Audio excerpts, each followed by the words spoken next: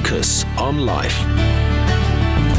Hello, I'm Jeff Lucas. Welcome to Lucas on Life. Just this last week, the Times newspaper ran a feature article about how much we human beings tell lies. And, sorry chaps, the focus of the article is especially on men. Apparently, we are more careless with the truth. The conversation has been prompted by the ongoing saga of former President Donald Trump, currently in court in New York, accused of telling fibs about his earnings and net worth. In the Times article published this last Monday, reporters Simon Mills and Hannah Betts wrote, "The New York trial frames Trump's whole adult existence as an unending fib spree, a porky pie panorama, taking in everything from his height to his weight to the size of his inauguration crowd and his golfing prowess. He cites famous people as close friends when it suits him, then denies all acquaintance when they fall out of favour. No one has met more people in his lifetime than Trump." End of quote.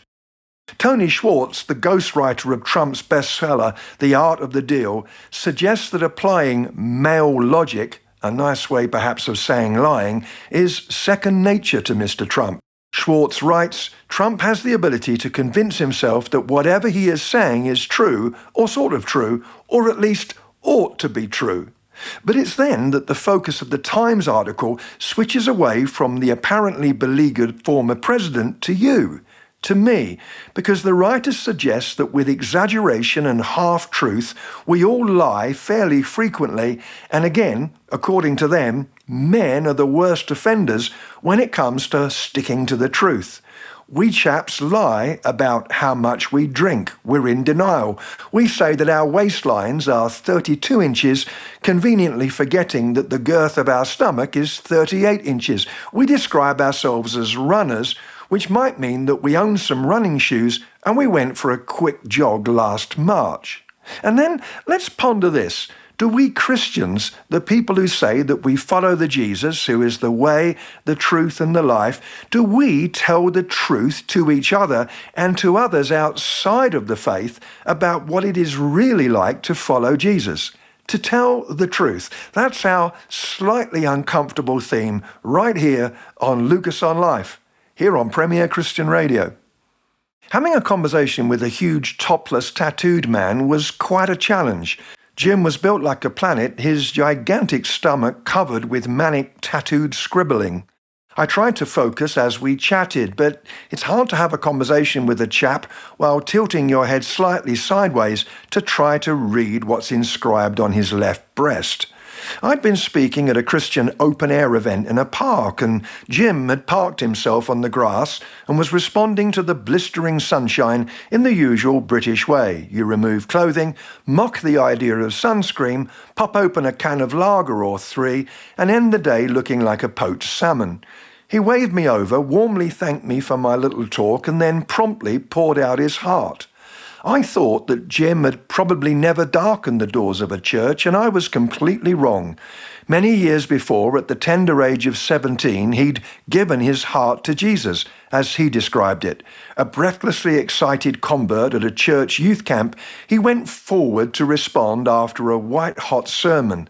And at first it all went very well. Back then, life was simpler for Jim. He had few worries, big dreams, and no message to his mum scrawled across his abdomen. But as he put it, taking another slurp of lager, his conversion hadn't worked. He shook his head sadly, wiped his mouth, and then, I think, wiped away a stray tear. I was expecting angels to show up and fireworks to explode, but nothing happened. I really wanted to feel something, to hear a voice, to bump into an angel, but there was nothing. So I packed it all in and walked away. Now, 3 marriages and 3 divorces later, and a string of adulterous dalliances besides, there were plenty of regrets for Jim. He'd spent more than a few weekends languishing in prison cells, the only way to restrain his booze-fueled rage. He shook his head sadly as he surveyed in seconds a lifetime of bruises and bruising. He sighed, "Sometimes I've wondered if my life would have turned out better if I hadn't walked away from Christianity. Do you think it's too late for me, Jeff?" All of that made me wonder. Perhaps Jim was simply the victim of his own false expectations. He just assumed that if he was a Christian, the pathway would light up before him daily. But then I wondered if we can be guilty of using vocabulary that makes the Christian life sound more exciting and filled with dramatic experiences than it actually is. There's no conspiracy here, no intention to mislead. But as we use shorthand and metaphor to try and communicate our faith journeys, we can unwittingly paint faith in sensational colours and therefore not tell the truth. I used to describe prayer as a conversation until some decades on, I've come to realise that this could be misleading because most of the time, prayer for me is not a conversation. God spoke to me this morning, I announced breathlessly, perhaps suggesting that I awoke to the sound of a booming voice that rattled the alarm clock and that I have an ongoing hotline to God and I'm enjoying happy little chats with him throughout each and every day. But in truth, 99% of my praying is me doing the talking. Sometimes I get a whisper, a nudge, and maybe once a decade or two, something more, but most of the time it's not a conversation. Now, in saying this, I run the risk of being tarred as a carnal soul by some who'd like me to either focus and listen more, or perhaps retire to the Sahara folded up in a horsehair shirt. But I have to tell the truth about the way prayer is for me, rather than what I'd like it to be. Sometimes something similar can happen when it comes to sung worship, because I warble to God I could sing of his love forever, when in reality I get restless after about 35 minutes, especially if I feel I've been singing the same song forever. You see, we can paint a verbal portrait of faith as being like one long, exhilarating afternoon in a theme park. It's all thrills and spills and experiences. And after a while, we start to believe in the magic kingdom ourselves, as I found out when I went to Disneyland and actually approached Mickey Mouse and asked for an autograph. Only as I walked away did I realise that I'd just asked a sweating college student togged up in a furry fancy dress costume to honour me with a signature. Unwittingly, I'd bought into the myth myself. Meeting Jim has made me more determined than ever to refuse to airbrush or tart up the Christian walk, but rather to tell the truth about faith, as Scripture tells it. The Bible clearly acknowledges that we don't have a 2020 vision of God now. One day, we'll see Jesus face to face, but in the meantime, it can be a bit like peering through fogged-up double glazing. That's why it takes faith to do faith. So, when talking about the Jesus who is the truth and what it's like to follow him, let's tell the truth. We're talking about telling the truth.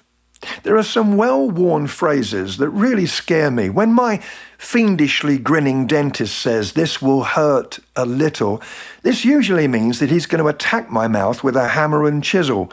When the airline pilot gently advises that the landing might be a little bumpy, he's preparing me for a roller coaster ride, which might include my headbutting the overhead baggage compartment and revisiting my breakfast. And when fellow Christians announce that they're about to speak the truth in love to me, I'm tempted to head for the nearest nuclear fallout shelter. Usually, when they murmur this indication of kindly torture to come, it means that they won't speak the truth in love, that is, because if they were going to do that, they wouldn't have to issue the health warning. Most of us have met the seriously spiritual person who is determined to verbally cannibalize us, but plans to do so in the nicest, most biblical way, all in the best possible taste.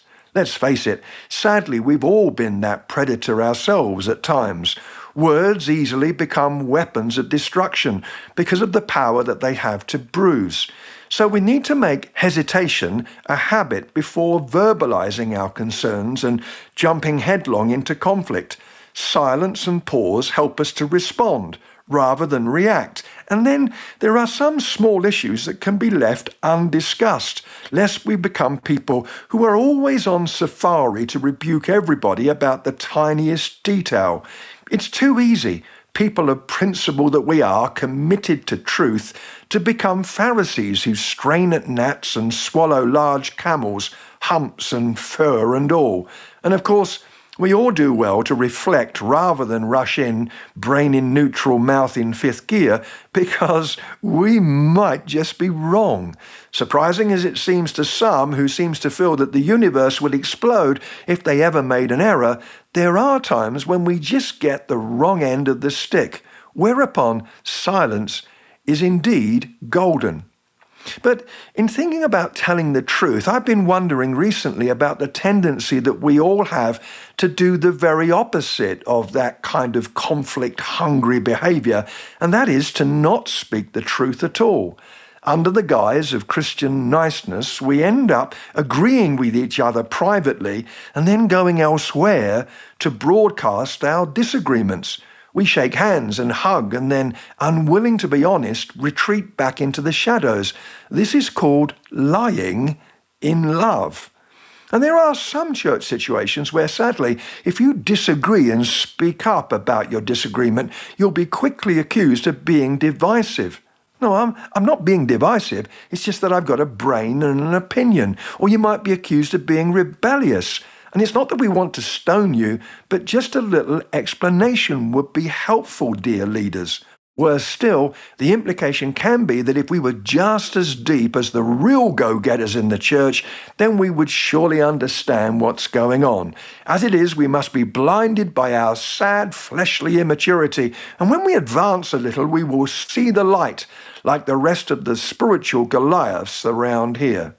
All of this is a control mechanism, and when used to silence a genuine inquiry or a real concern, it should be identified clearly for what it is: bunk. And if you think that I'm pointing the finger exclusively at leaders and ministers here, well then you're quite wrong, because they too have been devastated by that little spiritual group in the church who seem to think that they are Olympic swimmers when the rest of us can only hope to sport width stripes. For younger listeners, in the old days, we got a little white cloth stripe to sew onto our swimming trunks when we successfully swam a width of the swimming pool. I still wear mine with pride. The call to be slow to speak and quick to listen is obviously a biblical one, but let's not get into pleasant unreality and think that we're honoring God as we do so. It is awkward and uncomfortable to have to push through, to explore our differences, resolve our conflicts.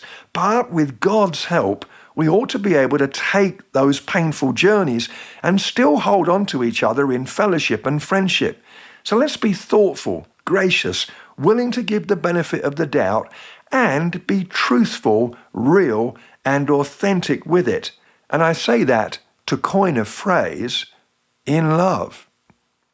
As we've been thinking about the need for us to be people of truth and kindness, let's realize that sometimes we can be economic with the truth, as I said earlier, because we want to be kind and loving. So let's just think about that for a few moments more.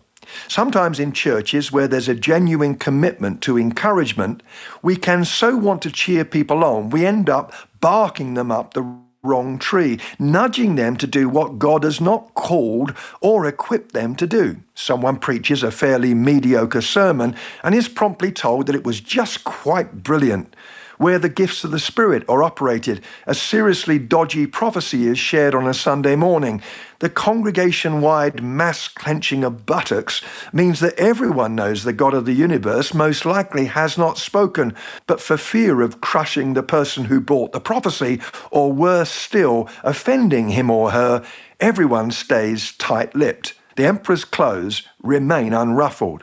And we drift into the twilight zone of self-deception when we're constantly told to step out and do what we can't do. The call to get out of the boat and walk on the water is attractive, but sometimes we need to encourage people to grab hold of the oars and stay put.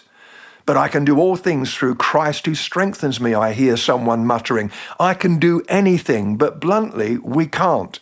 We can't fly without tickets, give birth to twins if we're men, play the bassoon or speak Cantonese. If it's Christ who strengthens us, that means he will surely only strengthen us to fulfill his calling in our lives. Instead of constantly telling people that they can do anything, perhaps we should talk a little bit more about knowing our limits and spheres. Once upon a time, many years ago, I was an occasional worship leader, but thankfully the day came when a trusted but unsubtle friend told me that worship leading was not really my primary gift, and that the body of Christ would probably let out a collective sigh of relief if I would pack my guitar away for good. I'm glad that they spoke up and brought truth to me, recognizing what I couldn't do was a painful but enlightening step on the pathway of discovering what I could do. The wounds of a friend are faithful, if not always welcome. So, let's be kind, gracious, caring, loving, and ask God to help us to be people of the truth. See you next week. Lucas on Life.